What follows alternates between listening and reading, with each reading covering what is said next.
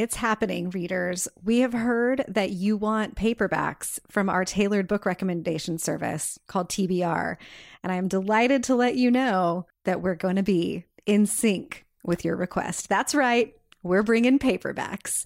Whether you hate carrying around bulky hardcovers, you're on a budget, you want a wider range of recommendations, or all of the above, now you can get a paperback subscription from TBR curated just for you by one of our bibliologists. Get all the details at mytbr.co. That's mytbr.co. We're bringing paperbacks.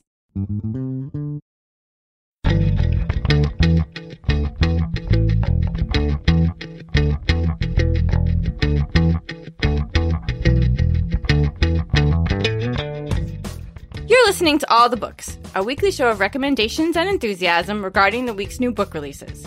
This is episode 249, and today we are talking about books being released on March 3rd, 2020, and more. I'm Liberty Hardy, here with Kelly Jensen, and we're coming to you from BookRiot.com. Hello! Hi. We are quite a pair today. We are. I was out until 10 o'clock last night, which is really late for me. It made me giggle when you said it, earlier when we were talking. You were like, I was out so late! And you were like, 10 o'clock. I was like, oh my goodness. We're old. Listen, I get up at 4:30, so 10 o'clock is real late. I consider it a good night if I make it till 8:30 before I go to bed. So it was late. How about you? What's up with you? I have a huge headache. Oh, fun. So we're gonna make it a quick one today. Mm-hmm. Yeah. I don't know. I get them every once in a while. I'm just gonna put this out there for people who get migraines. I used to get migraines all the time. This is in no way endorsed or doctor approved, but I used to get migraines all the time. And then one day I went to a new dentist and he was like, your wisdom teeth are really impacted. Do you get terrible headaches? And I was like, yes, I do. And so I had my wisdom teeth out and I hardly ever get headaches anymore. So if you have migraines all the time, you might want to ask your dentist. Or also get your hormones checked, because sometimes that's it too. Hormone issues in my family are the headache culprit. Well, I'm very fortunate not to get them all the time anymore, so. That is lucky. That's the one thing that I get, and it's one of those things that's it's not life impacting, but just annoying enough. Yeah. To, some days you're just I don't want to function today. And yeah. Anyway, that was an aside. My niece and nephew are coming over today, so it might be a preemptive headache because they're going to touch all my stuff and chase the cats. And, so I'm already ugh. Let's talk about things that aren't about headaches, namely books. Yes. Before we do that, we're going to hear from a sponsor. It's happening, readers. We have heard that you want paperbacks from our tailored book recommendation service called TBR, and I am delighted to let you know that we're going to be in sync with your request. That's right. We're bringing paperbacks. Whether you hate carrying around bulky hardcovers, you're on a budget, you want a wider range of recommendations, or all of the above, now you can get a paperback subscription from TBR curated just for you by one of our bibliologists. Get all the details at mytbr.co. That's mytbr.co. We're bringing paperbacks. Before we get started, we wanted to let you know that one of today's picks is also a sponsor of the show. We don't normally discuss sponsor books, but this happened by accident because of a scheduling mix-up, so we just wanted to point it out. Okay, I believe I talked about this book on the preview show. I love this book. My first pick is a novel. It is called We Ride Upon Sticks by Quan Barry, and it is so good. Girls field hockey team in 1980s New England, and it's fantastic. Just the premise of this was enough to be I would just buy this book and just read the blurb on the back, because it's about a field hockey team that decides to turn to their roots, which is witchcraft, to win games, and it's amazing. So it's set in 1989. In Danvers, Massachusetts. And if you are not familiar with the Salem witch trials or Danvers, Massachusetts, or history, Danvers was originally called Salem Village. It was part of the Salem witch trials, and they later changed their name. It's 1989, and the Danvers High School field hockey team is not very good. They have been losing lots and lots and lots of games. And this one summer, they are spending a week at field hockey camp, at UNH, which I have to say because it's just down the street from here, which is really cool. And one of them hits upon the idea of dark arts to help them win. They've grown up hearing the stories about, the Salem witches, which as we all know is not true, but, they're influenced by that. And one of them brings out a book with Emilio Estevez on the cover, because remember, this is 1989, and, decides she's going to sign her name, to the devil, like she's going to pledge to the devil, in order to win games. And manages to convince, eventually, the other 10 members of the team to also sign their names in this book.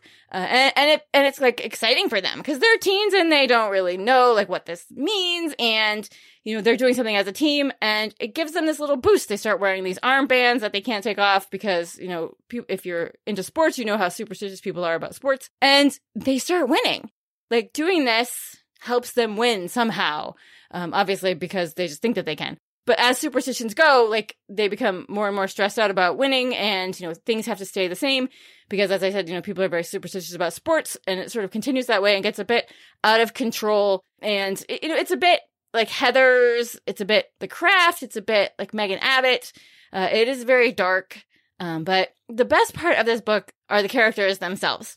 We get to know each one of them, their hopes and dreams, their quirks, their style, and they feel so real. And there's one character that I love, who has the, 80s bangs, like the very, very, very high bangs that sort of lean back because they're so high, and they call it the claw. Like it has like its own like personality. And it's, it's about like the uncertainty and newfound strength that, these girls have, just as teen women. And, it's so often teenagers are written off. It's like, it's hormonal and they're, puberty and they're having all these changes and all this stuff. And people are so quick to dismiss teens and their feelings. But, I don't think enough emphasis is ever put on the fact that the things that happen to you as a child and as a teenager form who you are and the decisions and the behaviors that you exhibit as an adult.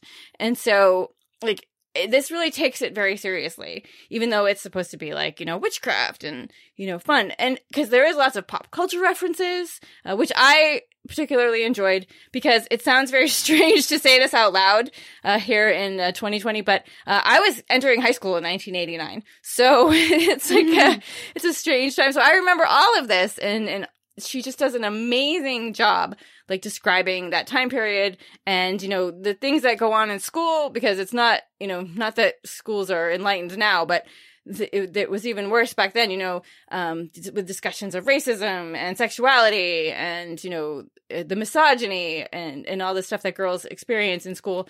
And the Quanberry just treats them like human beings. And I really enjoyed that part. And also, like, the story itself. It's original and fun. It is We Ride Upon Sticks by Quanberry. My first pick is The Story of More, How We Got to Climate Change and Where to Go From Here by Hope Jahren. It's her next book after Lab Girl. And I'll just start by giving some numbers. 1/6 of the global population uses 1/3 of the world's energy and half the world's electricity. The same 1/6 of the global population is responsible for 1/3 of the world's carbon dioxide emissions, 1/3 of the world's meat consumption, and 1/3 of the world's sugar consumption. And it's these statistics and data like this that Jahren breaks down for readers in a book that's not necessarily meant to terrify readers about the overwhelming scope of global warming and climate change, but instead to instill hope that we can make big differences by making small changes. Having hope requires courage is sort of the big message throughout the book, and it was inspired by the classes that Jahren teaches at her university. The book breaks down really huge topics such as meat consumption, carbon dioxide emissions, energy creation and consumption, the growth in plastic use, and more, and looks at how just over the course of her own life, the richest countries in the world have consumed more than their fair share, and how that consumption has impacted the world as a whole, particularly less wealthy countries. So I've read like a million climate change books. I don't know why this is such a fascinating topic to me. Maybe because there's so many different ways the topic can be approached, that I like looking at it through as many lenses as possible. But this one is different in that it's really data driven and super accessible for the average reader. It doesn't feel overwhelming. And Jaren is really reassuring that doing even the tiniest things add up over the long haul. So for example, if you can go one night a week without eating meat, that would make a huge difference. If you can swap taking a flight for taking the train, that can make a difference. And then maybe things like purchasing low energy appliances, washing clothes with cold water, purchasing less stuff, including food that you end up throwing out because you don't eat it. And her takeaway is that by using less, we allow more resources to be better distributed among the entire population of the planet instead of centralized by just a sixth of global population. That then reduces creation of more, which then can impact the vitality of the globe overall. I found this really encouraging and accessible, and Jaren writes really conversationally. And I think for readers who are looking for sort of that first step in like how they can better be citizens of the globe and to be conscious of their impact when it comes to consumption and ultimately climate change. This should be a first step, I think. It's short, and it makes it really feel doable as opposed to overwhelming and complicated. And she really just wants people to start small. She gives this example of the first thing she loves to do in her classroom. And I think that this is such a cool activity for anybody who is thinking about climate change and the impact of their own life in the greater scheme of things. So what she does is she has students dump open their briefcases or purse, backpacks, and to count up all of the items that are made from plastic. And then she asks, what can you swap out for something that's not plastic when it runs the course of its life? So she's not saying throw out everything plastic that you've got now, but rather when you're done using it, can you swap out whatever that item was for something that's a little bit more sustainable? And those small shifts really do add up. The book doesn't overlook the realities of living in a capitalist society. And I think that is important here too, because I think too often the conversation about how we can better reduce our impact is about us. And certainly like the things we do on the individual level are important. And they do make a difference, but also Jaren understands that there are bigger fish playing into the circus. I don't know why fish are playing into the circus, but like that came to mind here. But yeah, this is a great read, and it feels like a natural fit for Jaren's next book, and that is The Story of More, How We Got to Climate Change and Where to Go From Here by Hope Jaren. I feel like so many people love Lab Girl, and no one seems to have realized that she has a new book coming. And people keep going, whoa, and they find out. So many people are going to be excited. Yeah, it was great. It was great. My next pick is a debut novel coming out from Counterpoint. It is called This Town Sleeps by Dennis E. Staples. I knew in the first few pages that this book was going to break my heart, but it also strangely didn't, and I found it very beautiful and inspirational at the same time. So that said, let me tell you about it. It takes place on an Ojibwe reservation in Minnesota. It is about a young man named Marion. He is in his early 20s and he works as an accountant for a dentist. He is named Marion. He's had a hard time growing up being named Marion because it is usually a woman's name. So, of course, he gets teased about that a lot. He is also gay, which is very hard for him growing up gay in a small community. He's never really come out to his peers, but also he never really hid the fact that he was gay. And it takes place in present day. And so he uses technology to meet other men and engages in several hookups, like from Tinder in the middle of the night in parked cars. He's trying to get over a man that he followed to this community. He did move away for a while to the big city, to Minneapolis, but he moved back for a gentleman and it didn't work out. And so he's still trying to get over that. And one night, in using the app, he meets a man in a dark car and quickly discovers that it is a former classmate of his named Shannon, who was not out in school, is not out now, was like the star of, sports and king of the prom and all that. And he is at first like shocked to meet Marion in this car and doesn't want anything to do with him because he's worried that people will find out that, he's meeting men in parked cars and that he's gay. He doesn't let anyone know that he does manly stuff. He says he does grounds work and he doesn't want it to get out. But eventually, like, they have this connection and they start seeing each other more and more. And, Marion starts to fall for him. At the same time, Marion adopts a little dog. I'll say right there, like, no, nothing happens to any dogs in this story. And he is walking the dog one day, and he's walking around this old playground that is about to be renovated. And when Marion was a child, there's this rumor that this elderly dog crawled under the merry-go-round and died, and now the ghost of the dog is under the merry-go-round, and so none of the kids will ever play on it.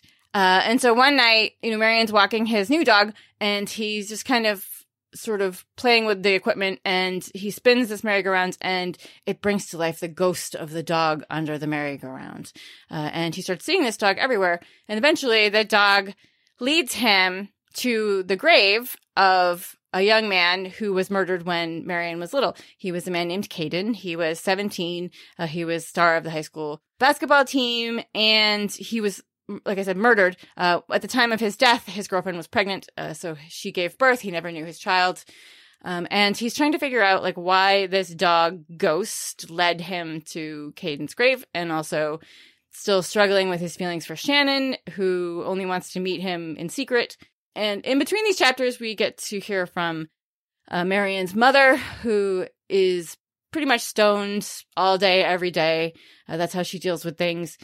She used to babysit Caden when she was younger, in preparation for having her own child. We also hear about, like, the friendships of her and Caden's mother and another woman that was a friend of theirs and her child, who we hear a bit about, who is very unhappy and has some behavioral issues.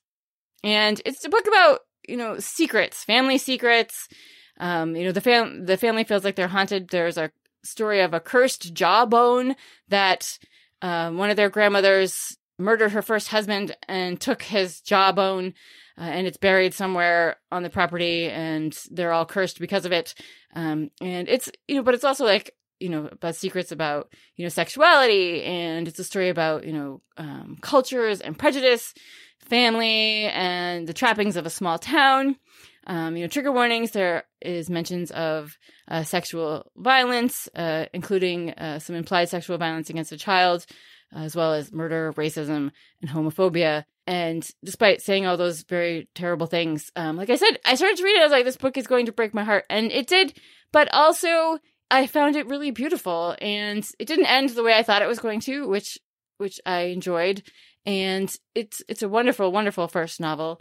So it is called This Town Sleeps by Dennis E. Staples. My next book is Be Not Far From Me by Mindy McGinnis. The title of this book is inspired by Psalm 22, which is the verse prior to the one everybody seems to know. And that is a really apt metaphor for what this book is, as well as who Ashley, the main character of the story, is too. Ashley has a really hard and sharp edge to her. She's a little rough, a little tumble, and she grew up with her father after her mom abandoned the family. They live in a trailer with very little money in a small town in Tennessee where everybody knows everyone else. And tonight, when the story starts, Ashley is joined by her friends Meredith and Kavita for a party deep in the Smokies where everyone will get drunk and do stupid things. That's what you do when you're a small towner and you live on the edge of the wilderness. Except, as the party progresses and Ashley gets up needing to pee, she finds that her boyfriend Duke is having sex with someone who isn't her. And so, being drunk, her brain tells her that the best course of action here is to run. So she does. And that's when things go from bad to worse. Ashley wakes up and she's super lost in the woods. She has this really mangled foot and she has no idea where she's ended up. She's on her own now to find her way out of the woods and somehow find her way back home. This is told over the course of like 2 weeks. And not only do we get to know Ashley's current circumstances when she's lost in the woods, but we get to know about her grit and determination. And it turns out that what can be off-putting in school when it comes to Ashley's personality can be extremely useful in the woods. She's not afraid to make do with the things she finds, including a shelter that used to be a meth lab, eating possum when there's nothing else to eat, and using flint to remove parts of her body that become so infected that she doesn't want that to spread to other parts of her body. But the longer Ashley is gone and the more she attempts to feebly travel through the woods to find her way out, she shares how and why it is she ended up acquiring these survival skills. Ashley's experiences with religion play a really fascinating role in this story, as does this relationship she fostered with a slightly older boy named Davy Beat. And he was a guy who also really liked the outdoors and respected it. And like Ashley, he, many years before, had found himself alone in the woods, but he never returned home, and the community had been mourning his loss for years and years. No body had ever been found, and Ashley keeps thinking about him and the lessons that she learned from him. And he sort of becomes this guiding light for her so that she continues to fight for her own survival. And turns out Davy might not be very far away at all.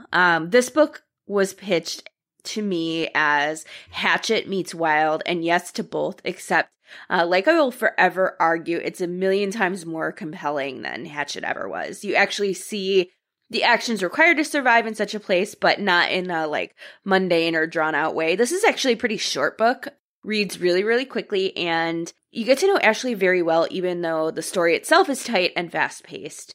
The tactics she used can be pretty raw and unflinching, so readers who don't want to read about parts of the body becoming mangled should take some caution going in.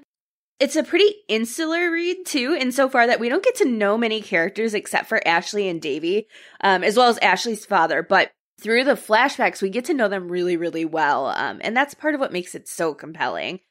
This is a book for readers who like really tough protagonists, survival stories, and wilderness adventure books that go really, really wrong. And also then people who need a warning not to go party in the woods, even though it sounds like a good idea. And that is Be Not Far From Me by Mindy McGinnis. I would like to have drinks with Mindy McGinnis, even though she terrifies me. Her books are so intense. Yeah. She's really cool, though. And like one a year now, it seems like. So it's pretty exciting. My next pick is Deacon King Kong by James McBride. I love, love, love James McBride. This is his first novel, like his first novel in a very long time. Not his first book. He had a story collection and his book about James Brown. But this is his first novel since the National Book Award winning The Good Lord Bird, which is so fantastic. And it's going to be a TV show very soon, which excites me. And he is really great at writing about very serious situations and infusing them with humor. You get the feeling when you read his stuff that he can't help but be funny, even when he's talking about very serious stuff. But not like in an irreverent way and not in a disrespectful way, but the man is just very funny. And this one takes place in 1969 in New York City. We find out that an old church deacon named Sportcoat, who has a bit of a drinking problem, shoots a drug dealer and kills him in front of a bunch of people. This is a very character-centric novel, and in that action we learn about the victim himself, who was this kid from the neighborhood who had promise, and you know what happened. Now he's dealing drugs. You learn about the residents who witnessed the shooting, as well as hearing from the neighbors and the different versions of the events that they have and the different, takes that they have on the neighborhood. We hear from the cops who respond to the shooting, the members of Deacon's church, and also from some members of the mob. And like We Ride Upon Sticks, which I talked about at the beginning of the show, he breathes like such life into his characters. You feel like you know them. And we learn, how did they get to this point? How do they feel about things? Like, I feel like there are people that I actually know when I get to the end of the book. And it examines like the different impacts things have had on this neighborhood. The population growth and the political climate, racism, classism, the neighborhood hierarchy. And like I said, also it's very quirky and funny. Some of the characters, first they call, Sportcoat, which, if that's not a strange enough name, they call him Deacon King Kong, and he has a friend named Hut Sausage. There's also Sister Bum Bum. I mean, it's very wacky. But it's so good. It's so good. I love his writing. I would recommend reading everything that he wrote. And this is as good a place to start as any because everything is wonderful. It is Deacon King Kong by James McBride. And now we are going to hear from another sponsor. Okay, what do you have next? My next pick is Spirit Run, a 6,000-mile marathon through North America's stolen land by Noe Alvarez. So Noe grew up in Yakima, Washington, alongside his mother who worked in an apple packing plant. He is the son of 2 Mexican immigrants, and he knew that he was really lucky to have received a scholarship to attend college. But a year into the program, he had a really hard time fitting in and figuring out what it was he wanted to make of himself as a first-generation Mexican American. And this is a theme that will continue throughout the book. This is a nonfiction story. And there's no real definitive ending here, but along the way, we get to see Alvarez talk about why the space of indecision, of opportunity, and of longing for connection and a place to fit in is the immigrant story.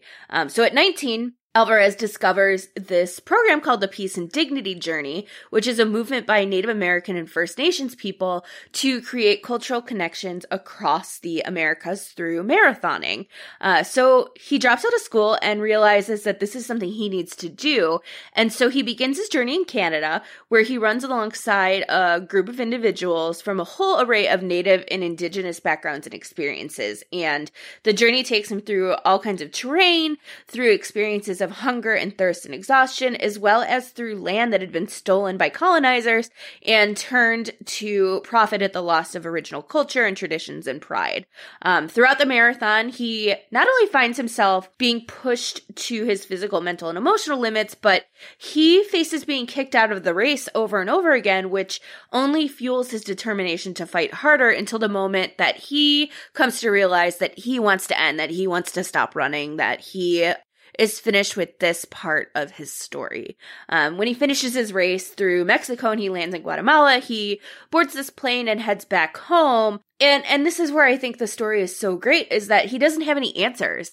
This isn't the story where, like, he has this brilliant insight when he's running, but rather, like, he ran and got so much out of the experience and yet comes back and realizes that, like, he has passion and connection with the land and the people of his land, but not necessarily this brilliant idea of like what to make of himself, which I feel is the story we don't get to see often enough, and particularly don't get to see often enough through the eyes of immigrants. What I really loved is that there's actually very little about the race itself, and instead we get a lot more of Alvarez's anecdotes about his parents and what it was like growing up at home, and about the ways that he lived what could have been seen as the classic tale of a Mexican-American immigrant's life. But it's more than that, and it's packed with so much heart and soul and this really tremendous sense of desire for figuring out what he wants, and also understanding that he is living in land that was stolen and what that means.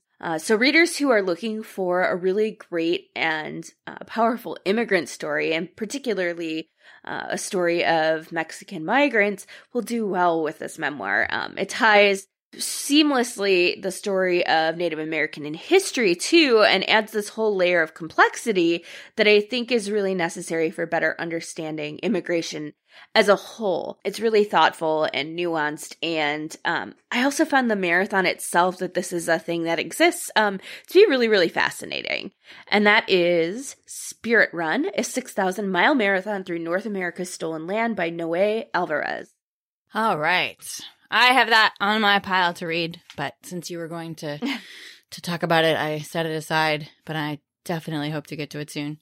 My last pick today, I will say I loved every single book that I talked about today, but today is the first Tuesday of the month, which means there are more books released than the other days in the month, which means more amazing books. So it was very hard for me to choose. So it would be a good idea to sign up for the New Books newsletter, which you can find a link to in the show notes, because you will get to learn about all kinds of great books today, because there are so many. It was very hard for me to choose. I hate choosing. I've mentioned that before. I don't like making decisions. Don't make me make decisions.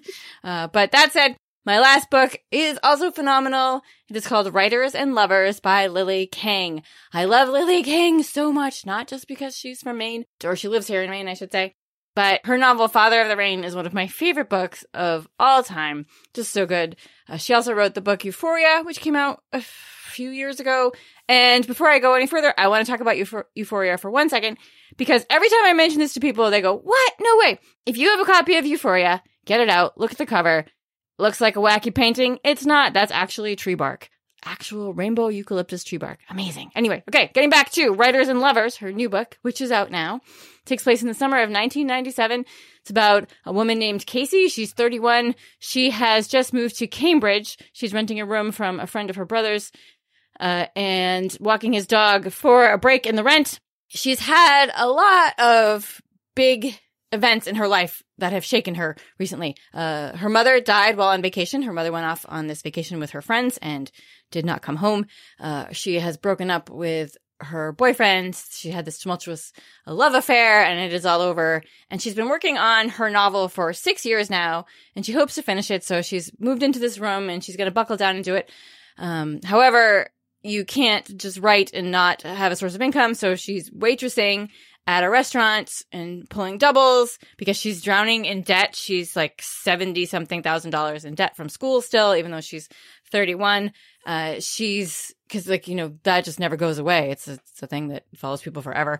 Her romantic life is kind of a mess. She's into these two guys who are like polar opposites, and it's about being a writer. This book is about being a writer. What it means to try and make this work, whether it's your only job or whether it's one of like 5 jobs that you have, the burnout that you experience as a writer, the jealousy you have for your friends and peers that make it. She also suffers from a lot of anxiety about her life. It's this beautiful, intimate examination of a life and the life of a writer. It's also very funny. It's dirty in parts. It's about how also she experiences sexism and classism and the ways that we complicate our lives versus naturally occurring complications. And like I said, it's very, very funny. And I love the writing. I loved learning, instead of like the, Deacon King Kong or We Ride Upon Six, it's like the close examination of one life. And it's really all about her and the decisions that she has to make. I just thought it was great. It's Writers and Lovers by Lily King. My last pick is Only Mostly Devastated by Sophie Gonzalez. And before digging into like the heart and soul of the book, I just wanted to note that this is the first YA book outside of my own where a character has polycystic ovarian syndrome and talks openly about it that I've read. I have struggled with this for years and years, and so have desired to see it in YA because it's a pretty common set of side effects. I don't know how to best describe it because it's not an illness, but it's a collection of things that happen to your body when you have internal reproductive organs. And while I didn't find the description 100,000% accurate, that's probably because I know way more about this than the average person does. That said, it was an incredible thing to see in a YA book, and I think given that it's so common that it shows up is going to be huge for so many readers, particularly teen readers. That said, it's not a main character, but it does take up a few pages and is important to that character and important to readers to just see this on the page. So this is a queer riff on Grease, and Ollie and Will had this really whirlwind romance during the summer when Ollie spent time in North Carolina with his family. He is preparing to go back to California for the new school year, and this is when his parents break to him that they're not actually going to go back. They're going to be staying. His aunt, who has cancer, is really struggling, and being in North Carolina would be a way for them to help out with her husband and the kids as she attends appointments and attends to caring for her own health. She will have ups and downs in the story, and it's worth noting here that she will die in the book. That's not really a spoiler because it doesn't impact like the big arc of the story, but worth noting to anybody who might be tender about death. It's handled really, really well in the story, but just a heads up there.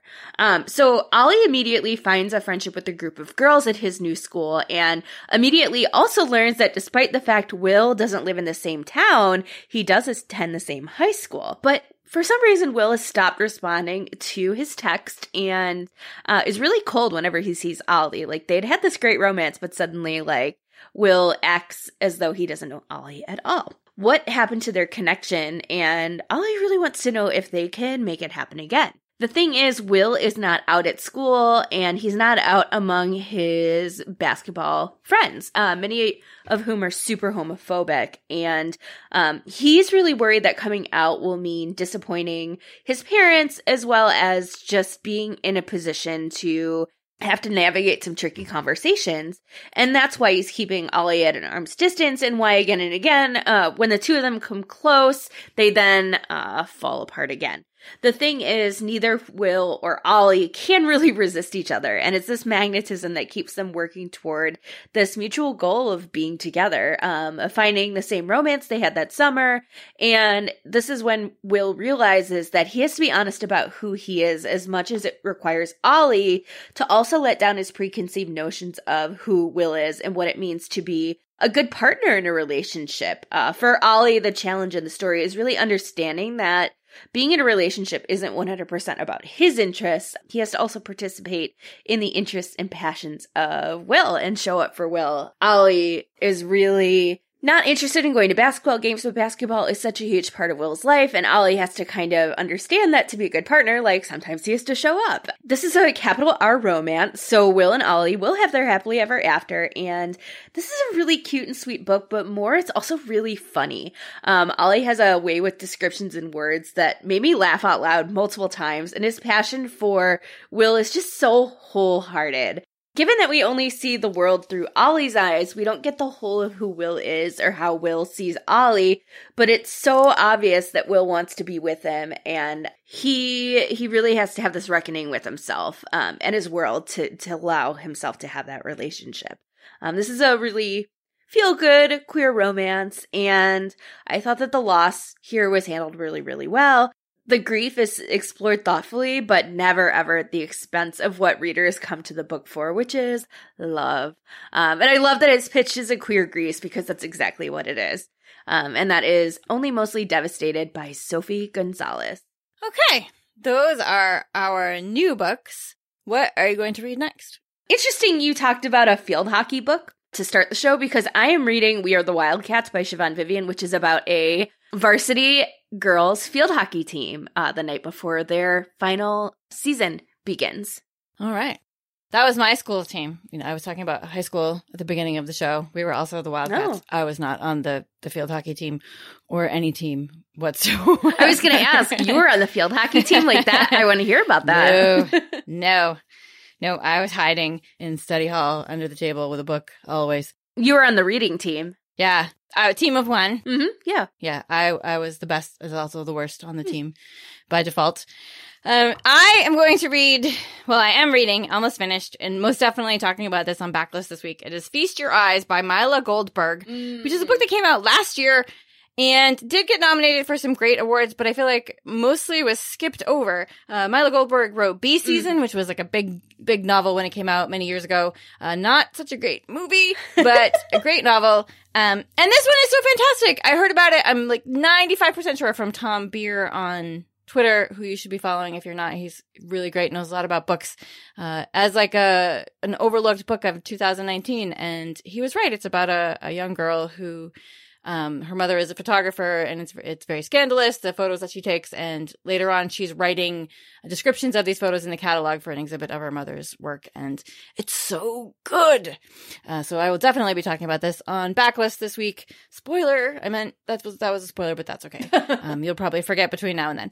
But that's it. And I just want to say I love books. I think that you all know that. And I just get so excited sometimes when I realize that we're all here doing this because we love books, and I have so many people in my life in which books are never a question.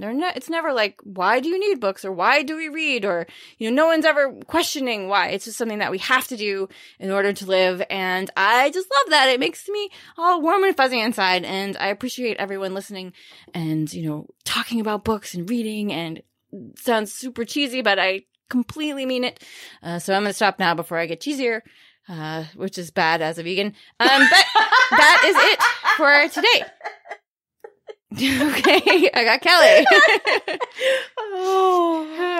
So thank you to our sponsors. You can drop us a line at allthebooks@bookriot.com if you want to rave some more about books. You can find us online. We hang out on Instagram. Kelly is at Hey Kelly Jensen. I am Franzen Comes Alive. And if you want to go to Apple Podcasts and give us a treat, you can leave a rating or review. It helps other book lovers to find us. And as much as we would love to tell you about more books today, we just don't have the time. But you can read about more titles out now in the show notes at bookriot.com/allthebooks. Like I said, to find out about all kinds of amazing books that come out, not just the ones we talk about today. And you can also find a link to our weekly New Books newsletter, in which you learn about lots of amazing books that come out today, not just the ones we talk about. Just books everywhere coming out our ears. We love books. So that is it for today. And in the meantime, happy reading.